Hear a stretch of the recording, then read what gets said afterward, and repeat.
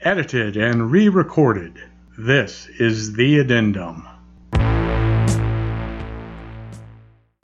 Welcome to episode 137 of The Addendum. My name is Eric. The story featured in this episode is atypical for me, in that character detail is secondary to the plot. There's not much more to say, other than I hope you enjoy it. Without any further delay, the story will now begin. A Splinter in Time by Keith Eric Brandt. Bill sat in his car at an intersection with his foot upon the brake. The cross-traffic was uncontrolled, but in the mid-morning hours it remained fairly light. A woman on a bicycle rapidly approached. She wore black spandex shorts, an electric yellow tank top, and black reading glasses. Curls of dark brown hair waved free from beneath her blue and gray helmet. With her left arm, she signaled her intent to turn onto the street where Bill waited in his vehicle.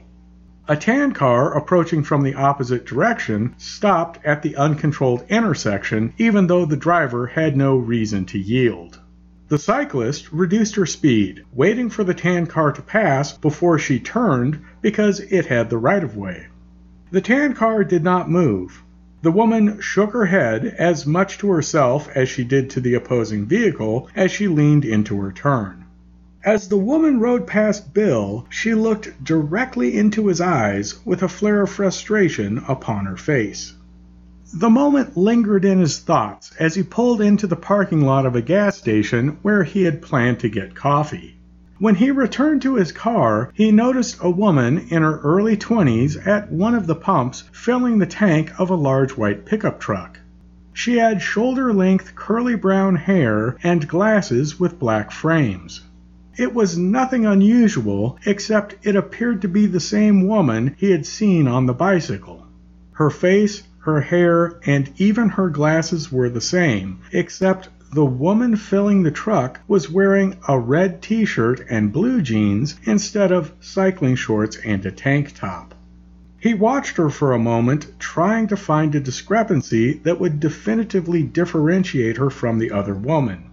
Then she looked at him, and he smiled, giving a short wave with his free hand. The woman smiled back with a bit of pleasant indifference as he walked over to her. With honest and apparent curiosity, he said, "Excuse me, I know this is an odd question, but do you have a twin?" The woman's face twisted in mild surprise. Then she let out a delighted little laugh. She said, "Of all the things I thought you might ask, that was not one of them." Bill laughed and looked down at his coffee for a moment as warmth flashed across his face. He looked back at her and said, "I honestly didn't know what to say. You look identical to a woman I saw earlier, right down to your hair and glasses." The corner of the woman's mouth curled gently upwards. She said, "Were you over at Trainer Labs? I do genetic research over there." Bill said, "No, actually I'm heading to campus right now. This was only a few blocks from here, but she was dressed different and riding a bike." The woman appeared genuinely amused by the inquiry. She said, "I haven't ridden a bike in years." Her eyes grew a bit coy as she spoke. "Was there anything in particular you wanted to ask this woman?" She raised an eyebrow and gently tilted her head before saying, "Like what her name might be?"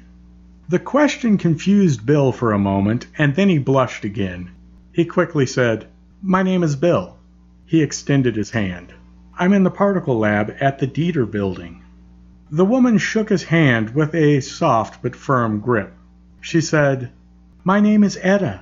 Has this approach ever worked for you, or are you still refining it?"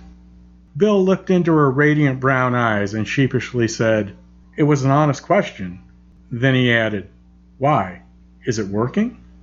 The pump handle clicked, indicating the tank was full, and Etta put the hose back on its hook. "Maybe," she said as she opened the truck door and climbed inside. She looked back at him and said, "You find those particles interesting?" Bill said, "They can be. Depends on who you ask." Etta said, "I may have to drop by." She winked at him before closing her door and driving away. On his way to the university, Bill saw a woman driving a gray car who looked identical to Etta, except her hair was shorter and her glasses were different. On the next block, another woman with unwashed hair and mismatched clothes had an uncanny resemblance as well. Once he was on campus, he parked his car and headed to the Dieter building. Amid the students walking to and from their classes, there was a heavier version of her, wearing a white blouse and a long purple skirt.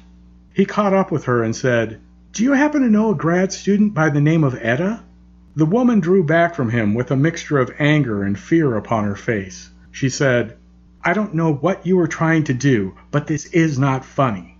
Bill raised his hands innocently, realizing he had approached her quite abruptly. He said, "I apologize. You look very similar to a woman I just met, and I was wondering if you happen to know her." The woman in the purple skirt narrowed her eyes and began walking much quicker. She said, "Leave me alone." Bill continued to follow her. He said, "I didn't mean to offend you. It's an honest question." The woman stopped and gritted her teeth. She said, "I will scream if you lay one hand on me. I don't know who you are or how you got my name, but if you don't quit following me, I am reporting you to the police." Bill raised his hands again and took a step back. The woman then hurriedly walked on her way, looking back only once to make sure he remained at a distance. The interaction made him certain that it was not his imagination, but none of it made any sense. He shook his head, mulling over all of the details, trying to find a reason or a meaning for everything that had happened. As he entered the Dieter building, he bumped into an older man with a balding pate of gray hair and a dark gray beard. The bearded man politely nodded and took a backward step. He said, "I know that look. Either you've seen a ghost, or you've had a revelation and you need to write it down." Bill said, "I'm not sure of anything right now." The bearded man smiled with an intrigued glint in his eye and said, "Those are the most interesting moments, are they not?" He introduced himself as Dr. Vernon. He asked Bill about his work in the department and what he was pursuing for his graduate degree. Then he said, "If you have the time, why don't you join me in my lab? You can tell me all about your preoccupation." The office and lab was an open room that felt overly crowded. A half-dozen large tables covered with paperwork filled a majority of the room. There were no windows, but in one corner farthest from the door, there was a large orange arrow on the wall behind Vernon's desk. The orange arrow pointed at the adjoining wall where the word window was painted in large black letters. Dr. Vernon patiently listened at his desk as Bill recounted events from earlier that morning. When the narrative was complete, Vernon wrinkled his eyes shut for a moment. Then, as if he were aroused from a long rest, he leaned back in his chair and drew a breath. He pointed at Bill and said, "There is a time theory that proposes every choice made by an individual creates a new reality that is one of many variations of what could be. Every possible outcome has its own reality in which a different version of the individual is present. Now imagine time as a linear plane upon which all individuals are moving in the same direction. Every major decision a person makes is going to create a number of variant paths. Just like a point of impact on a pane of glass, the innumerable number of arcing paths can cross over each other. One theory believes junctures like those happen when major events in the parallel realities coincide with one another. However, the moments in which that occurs is typically for only a very brief period of time before the divergent realities return to their independent timelines." Bill said, "But why is there all of this crossover happening now, and why am I a part of it?" Vernon chuckled and shrugged impishly. He said, "It's all theoretical. Maybe there is a major decision she or somebody else is going to make sometime soon. and like a point of impact on a plane of broken glass, it converges with many of the nearby arcing paths. The doctor raised his hands in a weak admission. It could be an anomaly. Hypothetically, anything is possible. Time could continue to fragment, causing more overlap to happen more frequently. There is really no way to know. All we have is conjecture. After the genial conversation concluded, Bill left the laboratory feeling no better and maybe even a bit worse than he had before. In the hallway, he saw Etta again. She was wearing a red shirt and blue jeans. With a coy smile, she said, "Hey, there you are." Bill had never realized before how nice it was to have a familiar face recognize him. With relief, he said, "What are you doing here?" Etta said, "You mentioned your work could be interesting. I wanted to learn more about what you were doing."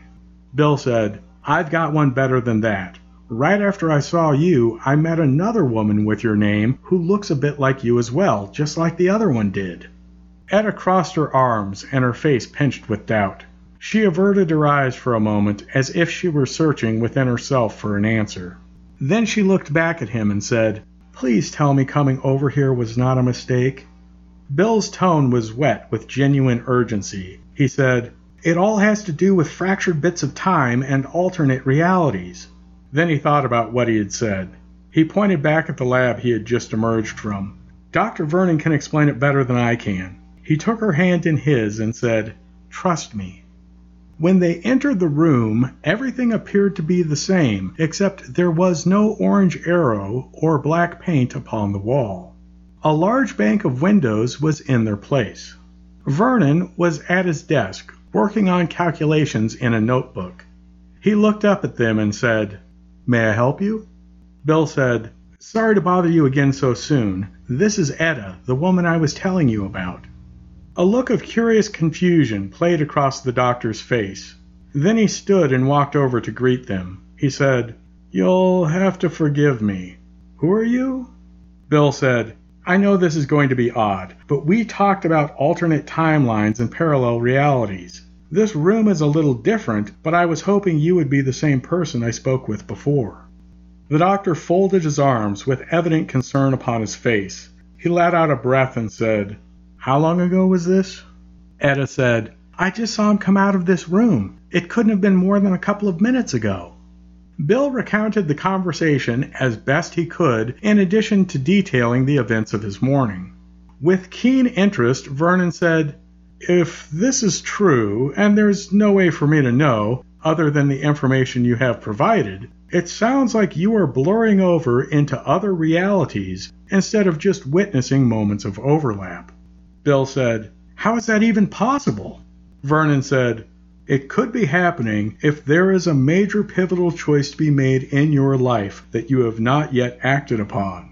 As a result, you are drifting back and forth across dimensions. The majority of the time, you are not going to notice the subtle differences, but in this case, you are exposed to a number of variations you could identify. If you continue to waver through these boundaries, you could drift past the realm of possibilities and into a kind of nowhere existence." Etta said, "That's incredible." Bill looked at her with horror and then back at the doctor. He said, "That is insane. But more importantly, how do I stop it?" The doctor said, "One way to prevent it is to find out what the pivotal decision is and to act upon it in a way that has a favorable outcome for you." Etta said, "But how does he figure out what it is that he needs to do?" The doctor gave a questioning shrug and said, "That's the problem. Choosing a career path is a fairly evident choice that will have long-term effects. At the same time, there are other choices that may appear insignificant when in reality they are not, like whether or not an individual will go to a movie on a particular evening. Let's say if the individual does go, they end up meeting someone who offers them a life-changing opportunity they would not have if they did not go to that particular movie on that particular night in that particular theater." Bill said, "So there's no way to know, and I could end up aimlessly drifting off into oblivion?" Dr. Vernon said, An alternate plan of action could be to find an individual on one of these variant planes of existence and to make decisions together with them that will affect both individuals. Pairing up and making decisions together generally has a reinforcing effect upon all parties that are involved. The more decisions that are made together will strengthen the bond between the two and determine a more clear-cut path for both individuals. Bill thanked the doctor and added that he hoped they would have an opportunity to talk again at some future date. In the hallway, Etta turned to Bill. She said, "What are you going to do?" Bill shook his head and said, "I don't know. I'm still sorting it all out. I don't suppose you would let me buy you a cup of coffee so we can talk about it." Etta smiled and said, "Yes, I would like that." That's going to wrap it up for this episode. Thank you for downloading and listening. Until next time, this has been The Addendum.